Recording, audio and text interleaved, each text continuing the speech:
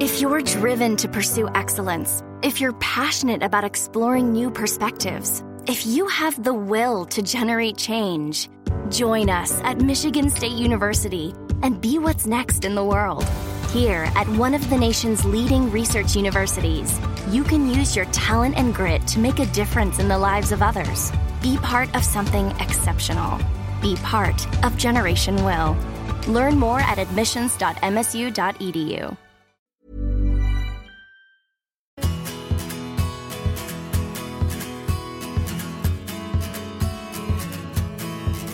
Welcome to the Big Interview Q&A show for May. This is part 2. I'm Martin Gregg, and with me today are Graham Hunter, host of the Big Interview, and our guest for these shows, La Liga TV's Pete Jensen. We have questions as always from our socios who support this podcast at patreon.com/Graham Hunter and from our wonderful sponsors at Bet365. First up is socio Lee Allen. The fallout of the ESL was pretty seismic, but the penalties given out for the 9 clubs seemed a bit tame. Is this because the UEFA feel those clubs had learnt their lesson by pulling out so quickly, and because they are more focused on the bigger fish, Madrid, Barca and Juve, who seem determined to cling on to the doomed wreckage? What are your thoughts? Can I go back to what Lee asked there, because he said, like penalties. Now, both you and Pete know that I think what we saw was rodent behaviour. I mean, just disgusting. Feral, greedy, ignorant, bloated, half-wittery. But the penalties, Lee, these clubs mounted a challenge to UEFA in the Champions League, but the speed with which they hauled up the white flag, all but 3 of them, means that I think that if Ceferin, the head of UEFA, had punished them for their statement and their actions, which at no stage, in my opinion, damaged the current Champions League. If he didn't find a negotiated settlement with them, it would have hardened the position of the, I'm not going to call it European Super League, EHL, European Half-Wit League. There we go. Now, politically, if Ceferin doesn't make some conciliatory moves, he ensures that they all go, right, this is how it is, we're out of here. I mean, although I've lived a long life, there are very few occasions I've ever seen anything like it. I have a dilemma in that, I hated the Brexit fever. I despise Brexit. And there was a bit of a Brexit fever outside Chelsea that night. It was a bit of like, I mean, the sign, the one sign doesn't encapsulate everybody's feelings, but we want our wet Wednesday nights or wet Tuesday nights at Stoke was one of the banners. But, there was a jingoistic fever about you foreign owners can't touch our English game. And we needed that, I was so excited by what I saw. I was so delighted by what I saw. You're right, the speed of the collapse spoke a lot about how many of the club's owners or presidents had been bewitched by Florentino Perez, who is the evil little Rumpelstiltskin behind all of this. He wanted to, for my taste, Lee, he wanted to have the money quickly to sign Haaland and Mbappe if he could. And a few Joshes and Charlies stamping up and down the Fulham Road, waving placards at Chelsea, robbed him of that. I think it's absolutely magical. But Ceferin, in my opinion, has played this part of it correctly, in that welcoming back those that wanted to wilt quickly meant that the collapse was almost total, and currently threatening to... No, I am sorry, Lee. By the time you listen to this, maybe it'll become concrete, but all we've seen is rumours that he wants to expel those who have clung on to the wreckage, Barcelona, Juventus and Madrid, from the Champions League for at least 2 seasons. And in that instance, I think he's right. I have no question whatsoever that as of the minute the Champions League final finishes, if those 3 clubs still say that they're forming a Super League, then they have to be red carded.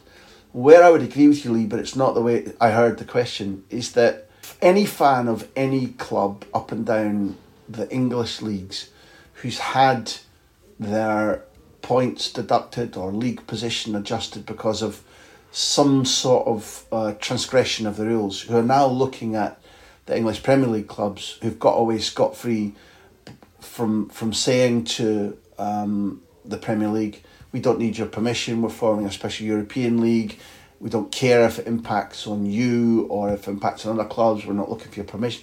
In the Premier League's case, I think it now looks like that they've got away scot-free. And I think smaller clubs and fans of smaller clubs should be irate. And I think the Premier League have mishandled that.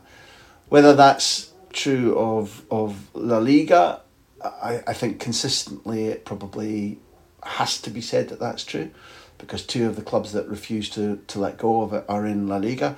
And I saw yesterday the head of the Italian FA saying that if Juventus don't immediately renounce the Super League, they'll be kicked out of Serie A.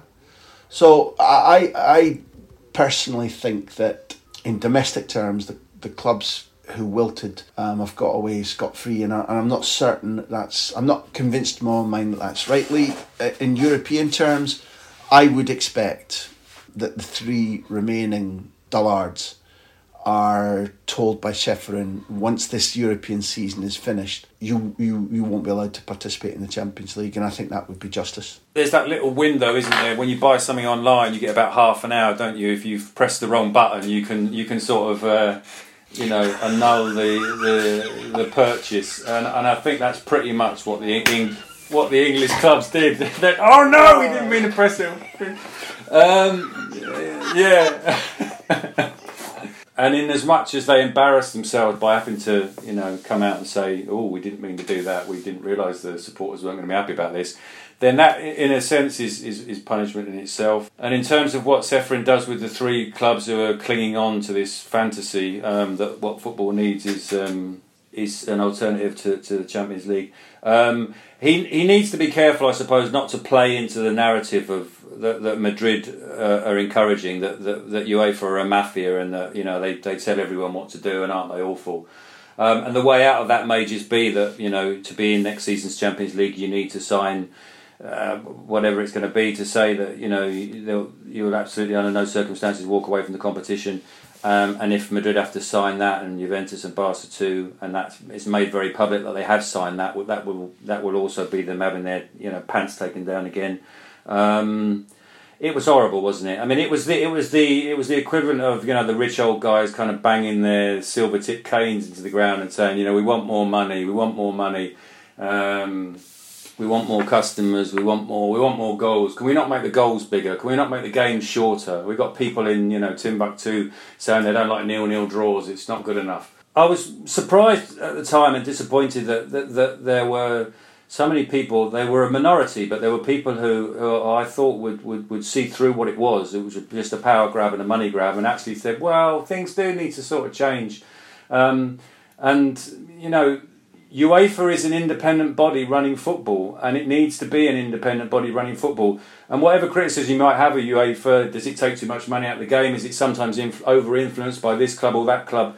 It ultimately is an independent body running football, and it cannot be replaced by the 12 owners, presidents, chairmen of the 12 richest clubs. Florentino Perez cannot be allowed to be the boss of the new Champions League. Of course it can't happen. It's a basic kind of sort of separation of powers issue before you get on to anything else. So I was so pleased that it was kicked into touch so quickly, and English football fans did the kicking into touch, and they've got their tails between their legs. Do they need to be beaten over the head as well with further fines and further bans? As I say, I just think Ceferin needs to be careful not to play into Florentino's narrative that UEFA are a nasty mafia. Given what we saw about their, the logo they designed, the stationery, the corporate ID, the information that they were able to give out, the lack of a launch, the way in which they went off, it's literally proof about a piss up in a brewery. This would have been a European half-wit league where somebody would have, they're referees. Who's supposed to do that then? Footballs? No, I didn't bring foot. Your shorts are too tight. You wouldn't have trusted them, honestly, to run a piss-up in a brewery. And the concept, that on top of everything else, and most of which Pete's detailed there, the idea that this lot could have actually... We go to these games, and the officials that make it happen will grate on your nerves. The rules, the accreditations, the protocols that you need that we've needed to run this game during the only global pandemic. There's been pandemics that have ripped Africa apart, but the only global pandemic of our lifetimes. And the people that run football kept soccer going. You know, this if that lot had been in charge, we wouldn't have had football for 18 months. When it started again, players and officials and fans had been dropping with COVID. The whole thing was the sickest, most pathetic joke that you could possibly have imagined in modern football. And well, people made a lot of the fact they didn't ask the fans or they didn't ask the footballers. They cheated the very people who'd have had to deliver this league as, it doesn't matter, we'll just offer them a lot more money and they'll all be fine. Well, I think they had another shot coming there as well. Before we go to the break, I do want to squeeze in a question on Valencia from Shane Hurley. Shane says, hello Graham and Pete, what do you think will happen in the off-season and beyond with Valencia? What's the latest from the Lim family's plans, brackets if there is one, and has there been any real fan mobilisation that could enact change there? And he says, many thanks for all the wonderful content. Well, there was a massive demonstration, wasn't there, on Saturday? 4,000 Valencia fans outside of Mestalla. They're obviously going to need to bring in a new manager. Diego Martinez, I think, is the obvious choice. Can you persuade him to... Well, I think he's decided that he wants to leave Granada. I think he feels that he's done everything he can do there. Can you persuade him to take a gamble? Because it's become a gamble. It's always been a gamble to manage Valencia in the best of times, but even more so now in terms of what it does to your career. They showed at the weekend that they've got some fabulous young players, despite the fact that they've sold so many, and including, and this is an important point because Peter Lim, I mean, he might not be great at running a football club, but you assume he knows how to make money. And when you see Ferran Torres leaving the club for relative peanuts before he ever really lets the Valencia fans enjoy what he can do on the football pitch, you wonder about the commercial brain as well. But they have got good young players coming through. Thierry Correa was very good at the weekend. They've got Guillamon, they've got Carlos Soler, who's a fantastic central midfield player. Guedes, they've got Yunus Musa, who's had his first season, 18 I think he is, and he's been tremendous as well. So there are still tools to use, and if they are able to bring in a good manager, and Diego Martinez is a top young manager, then there's hope going into next season. But what's not going to change is the fact that the people at the club, the supporters of the club, do not want him there. He has got a point when he says that the previous lot were from Valencia and they're the ones that got you into this mess in the first place. But it's still sad what's happened to the club, and you can fully understand why they're not happy with the current owners. Morning, Shane. It's obvious that there needs to be that there will be changes in that. Peter Lim has been right from the start completely clear about the fact that he wants to cancel out the amount of money that he, via his company Meriton, has got invested in Valencia. He's put it in the books. I want my money back. I also think it's completely legitimate that if you invest in a club which was going to the wall, let's be absolutely crystal clear about that, it was going to the wall. And had he not been in charge during these times when the local banks in Valencia couldn't have supported Valencia during this shutdown when the club hasn't been able to earn any money, then it would have gone to the wall. So I think that whatever discussion we have about Anel Murti and about Peter Lim and Meriton in general needs to be in the context of there is still Los Che still exist. The disgusting thing that he did was chop Marcelino's legs off at the knee at the height of his powers, when all Marcelino was asking was to decorate the squad with 2 or 3 quality footballers that would have added to the wage bill, which has gone up much against Peter Lim's wishes, and would have needed clever trading in the transfer market, either big money or good swaps or sales from the squad that Marcelino approved of, in order to do some sort of pound for pound betterment. And what the principal thing that caused the rift between Lim and Marcelino, that caused Lim to sack him, was that Marcelino was saying, I want better players so that we can win trophies, so that we can become the fourth force in this country. Do effectively what Sevilla have been doing, Shane. And what Lim heard there, above and beyond an augmentation of the wage bill, which he'd have had to partially fund, was the idea that the people Pete's talking about there, let's say particularly Guillamon, Kang Lee, Eunice, wouldn't come through because, again, let's be completely clear about this. Lim wants those guys to come through so that they can be plumped up to be sold as turkeys at Christmas. He wants, it's not a long-term academy rules, we play better football, we'll have an identity. It's play the youngsters so that I can sell them, not like Ferran Torres, but in time to earn big fees. And that's how he sees taking his money back. Again, this has been made public in their accounts for now nearly 7-8 years by my memory.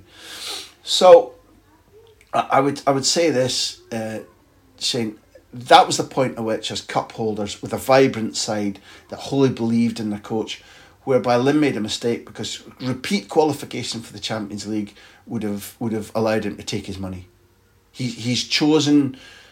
I would make a connection between him and the way that Peter Lawwell has run Celtic.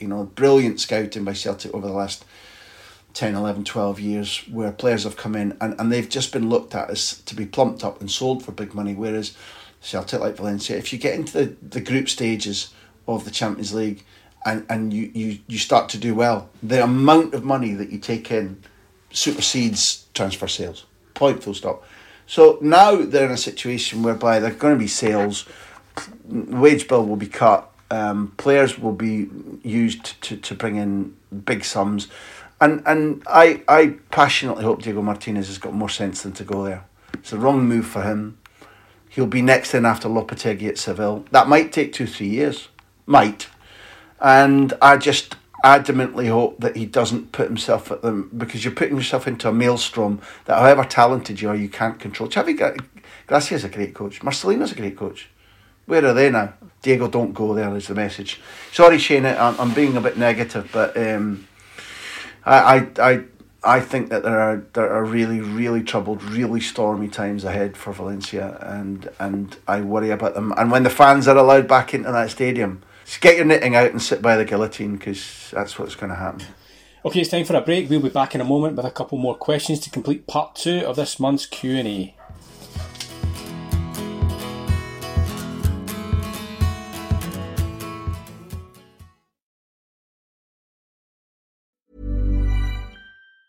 Need a spare part? Another 5 tons of raw materials? Some contractors to help with the holiday rush? Procurement can get them.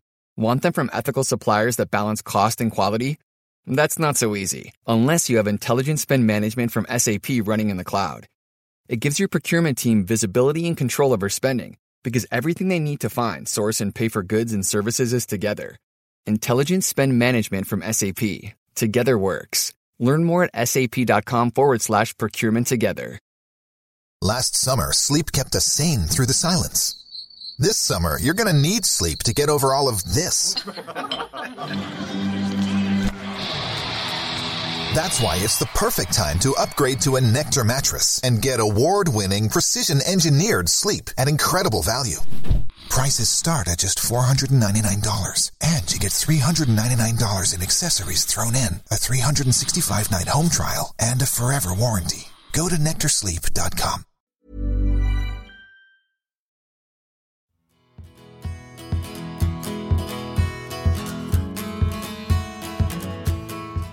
And we're back with a question from Socio Tom Lee. Hola, Graham and Pete. Socio Tom Lee here with one for May's question and answer, please. What's going on at Malaga?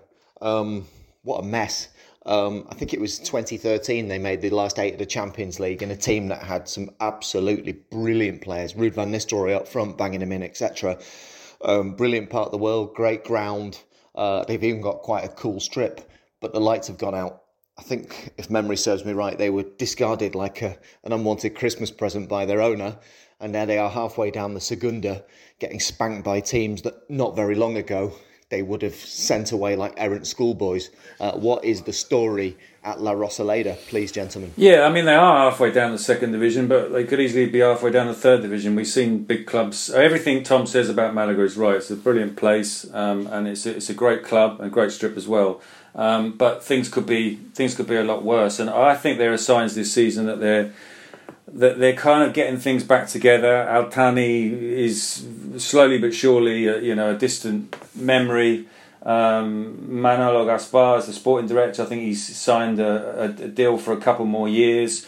It seems the decision to bring in Sergio Pellicer as the coach was the right one, because he knew the young players coming through. They're basing themselves on the young players. I've not seen a great deal of them this season, but I've spoken to people who have seen them, and they say that players like Luis Munoz, who's versatile defensive player, been likened to Llorente, A, because he covers so much of the pitch, and B, because he's come through as a defensive player, and they think that he's going to his projection is playing higher up the pitch, playing further forward. They've still got a big name, so players still were happy to go there on loan. I think they've got Juan Soriano, who's on loan from Sevilla, the goalkeeper. So you can still, sit down with fairly decent level of player and say, come here, and they may be in the middle of the second division, but it's Malaga. Malaga is Malaga, so players still are happy to go there on loan. They've got a goal scoring problem this season, which they need to sort out. They've not been particularly lucky. I think Pablo Chavarria was maybe the man they were pinning their hopes on to solve the goal scoring problems, and he got serious injuries out for the season. Then you got the restrictions on who they can bring in because of the wage restrictions that they're under from La Liga. Brought in Sepovic for very little money. He's only got one goal so far, and I think at the weekend that game against Mallorca they had a winger playing at centre forward, Kai Quintana. So it's make do, and it's patching things up, and it's trying to bring through the young players, and it's trying to attract loan signings that are decent. I just think it could be a lot worse. It could be a whole lot worse. I know all about having someone come in and destroy the club.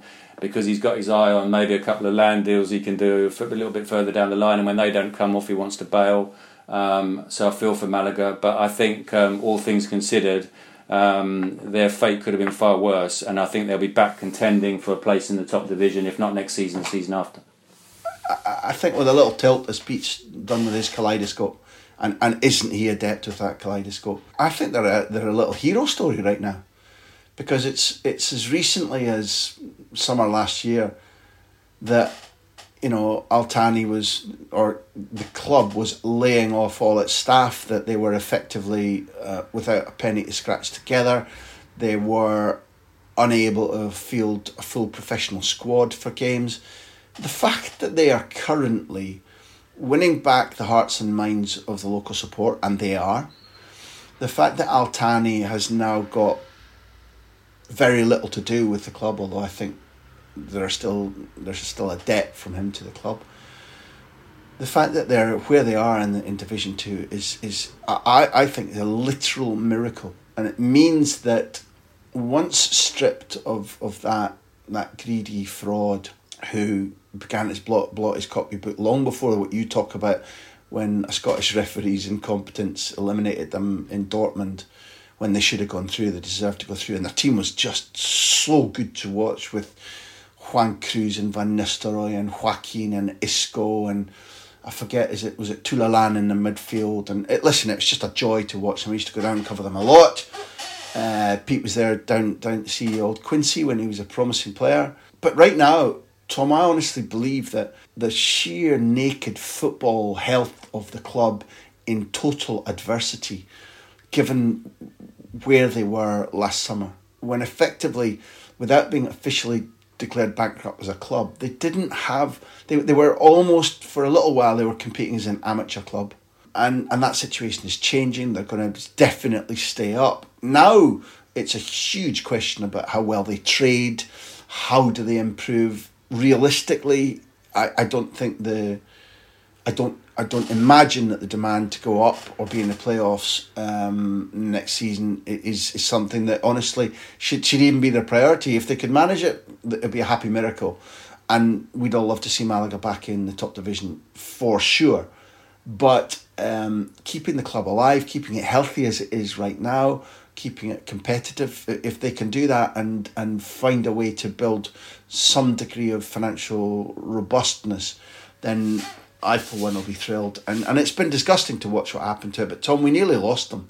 We nearly lost them altogether. For a club that, has gone financially bankrupt before and had to change its name, and, it's the very first football stadium I ever watched a match in Spain back in 1982. My affection for it is high, and it's a fantastic city.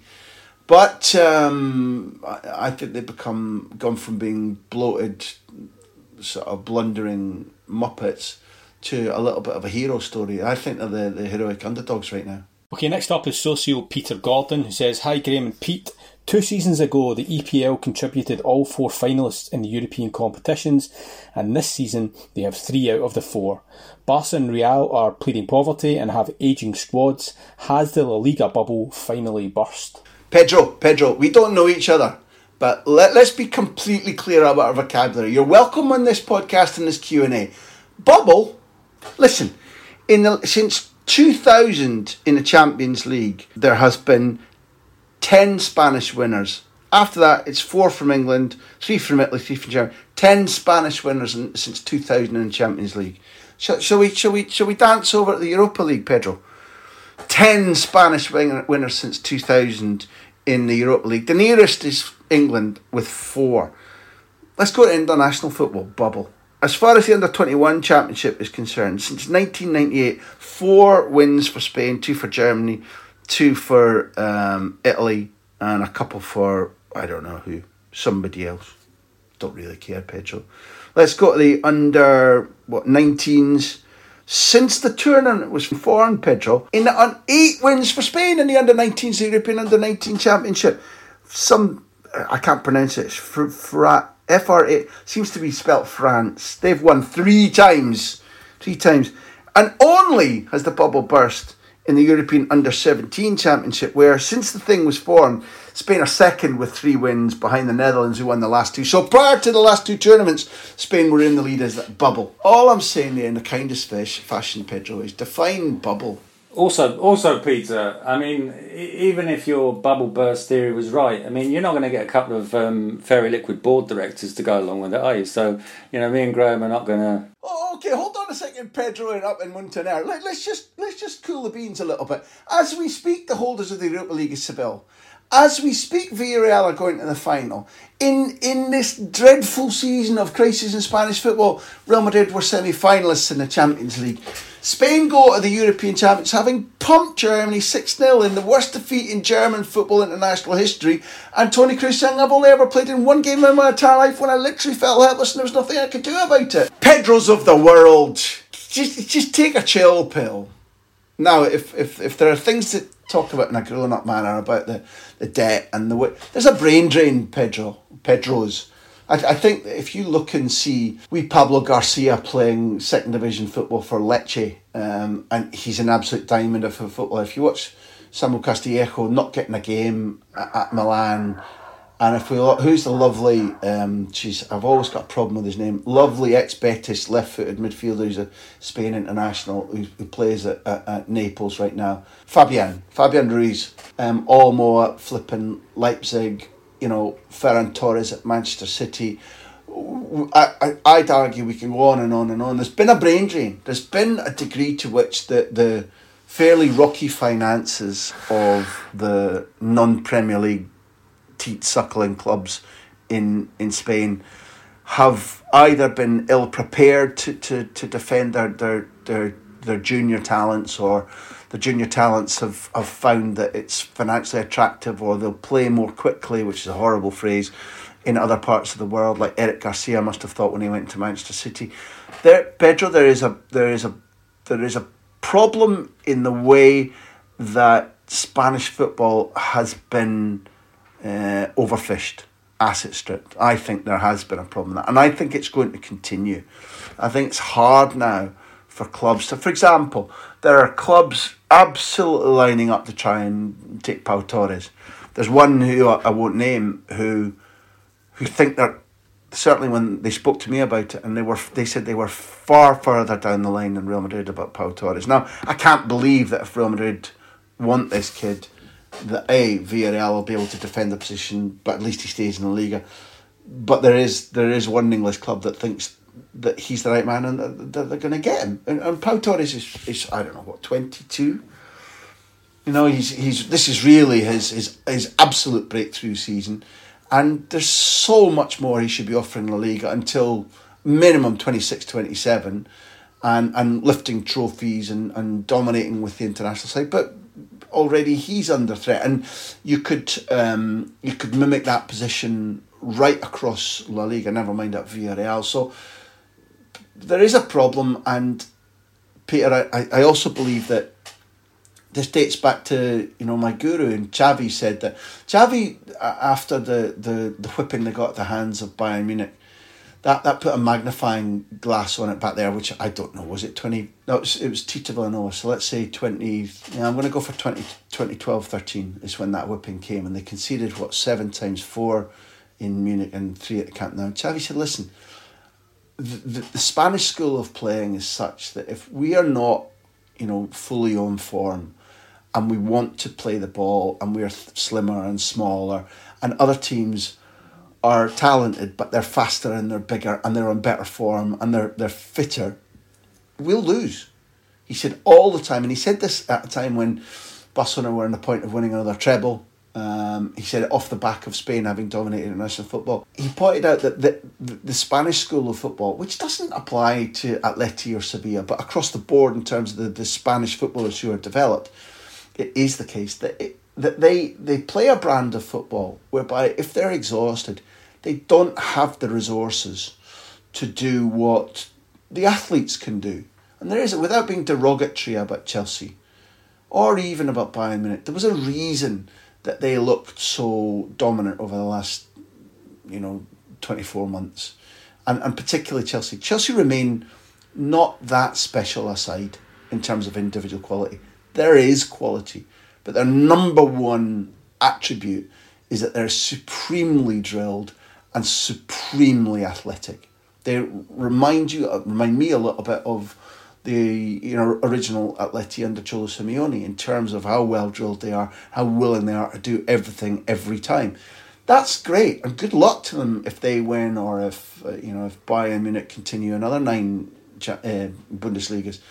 But all we're watching right now, Pedro, is at a time when Spanish football has been a little bit asset stripped in terms of its league clubs, and younger players have been taken away. We're just seeing Spanish sides not having upgraded yet to either having just outright great footballers brought up through their own canteras who are at that ramming speed age of 26, 27. And we might not get that for a little while because some of them are going to be fished away when they're 19 or 20 or 21, unfortunately. So it's a collision of circumstances.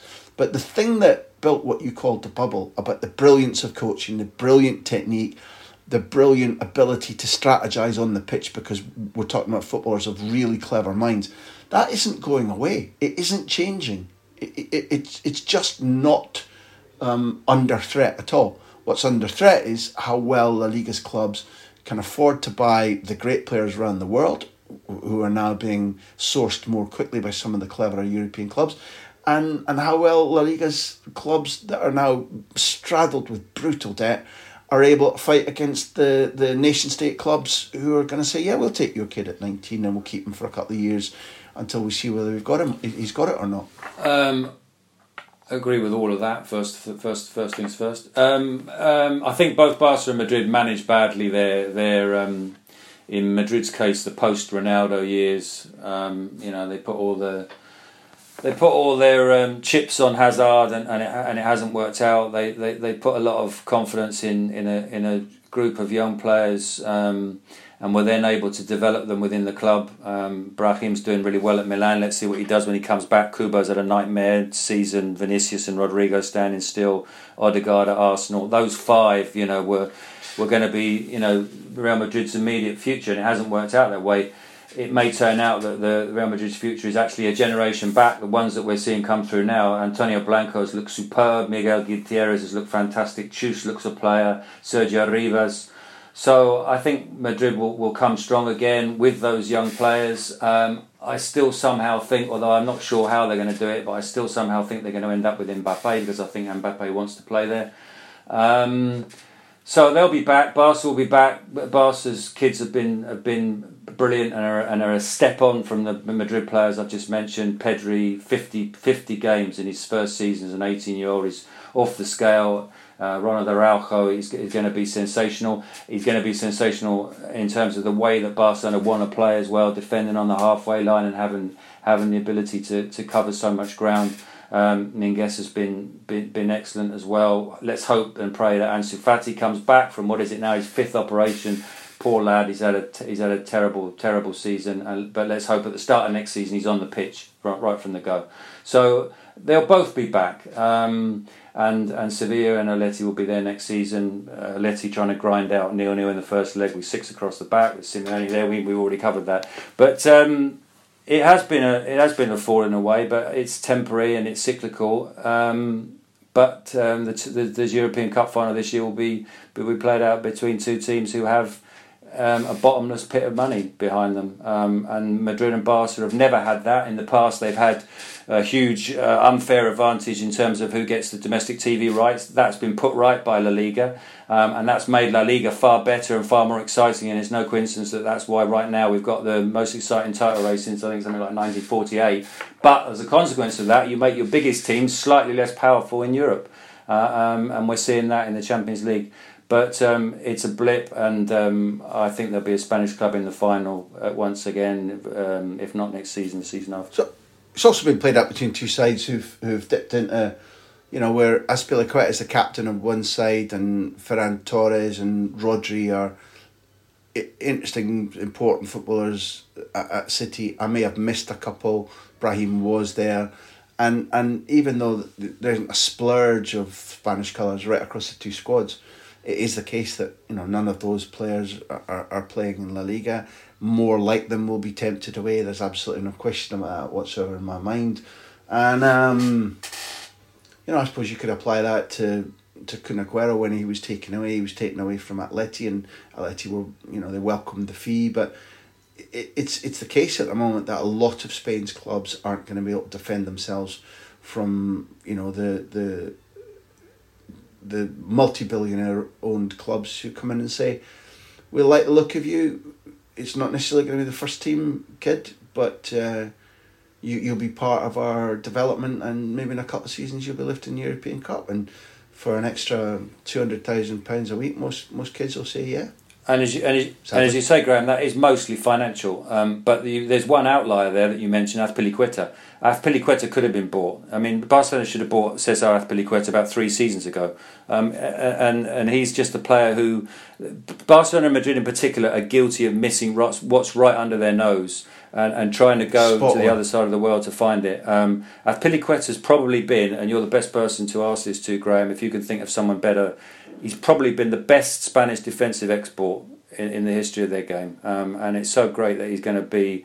He goes into the Champions League final with a chance to lift in the trophy. He's been brilliant again this season, but strangely overlooked by Barcelona, by Real Madrid, and by the national team as well, because he doesn't play for Barcelona or Real Madrid. Well, courtesy of UEFA, I'm interviewing him this afternoon, so I shall pass that on. That's a brilliantly comprehensive answer. And just on the subject of Champions League final, I think we'll finish with a question from our sponsors at Bet365 who ask who will be man of the match in the Champions League final.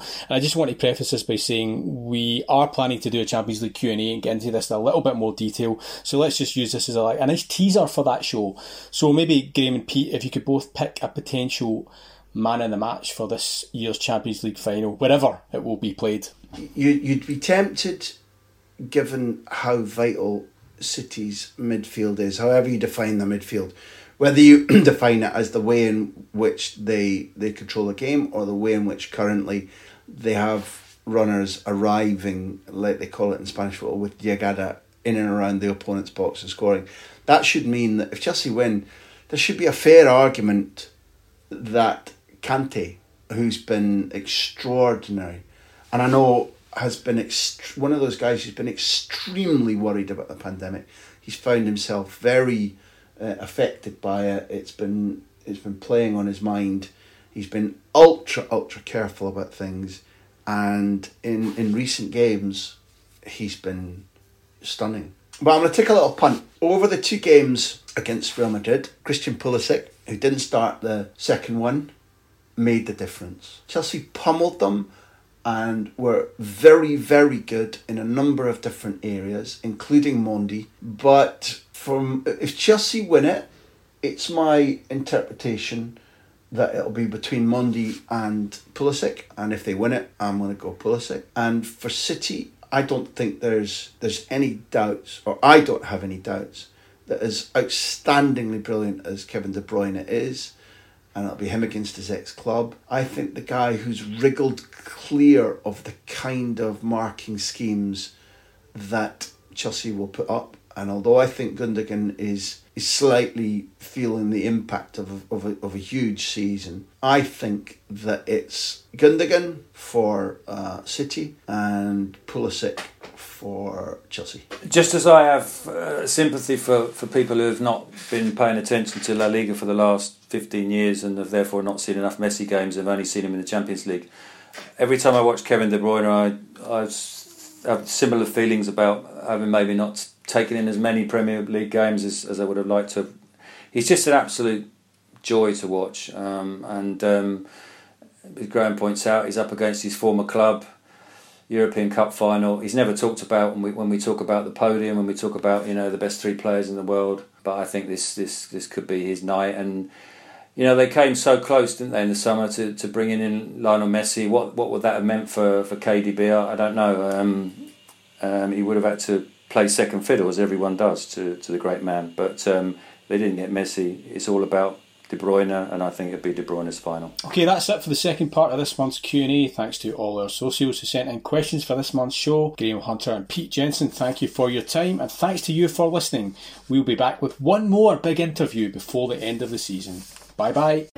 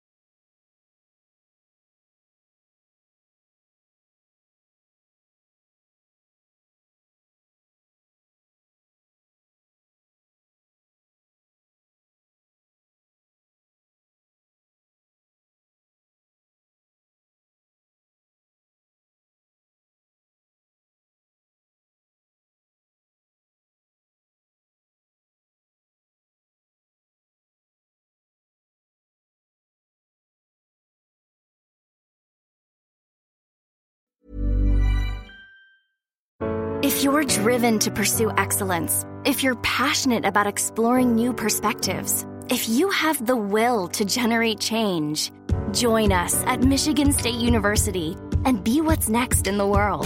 Here at one of the nation's leading research universities, you can use your talent and grit to make a difference in the lives of others. Be part of something exceptional. Be part of Generation Will. Learn more at admissions.msu.edu.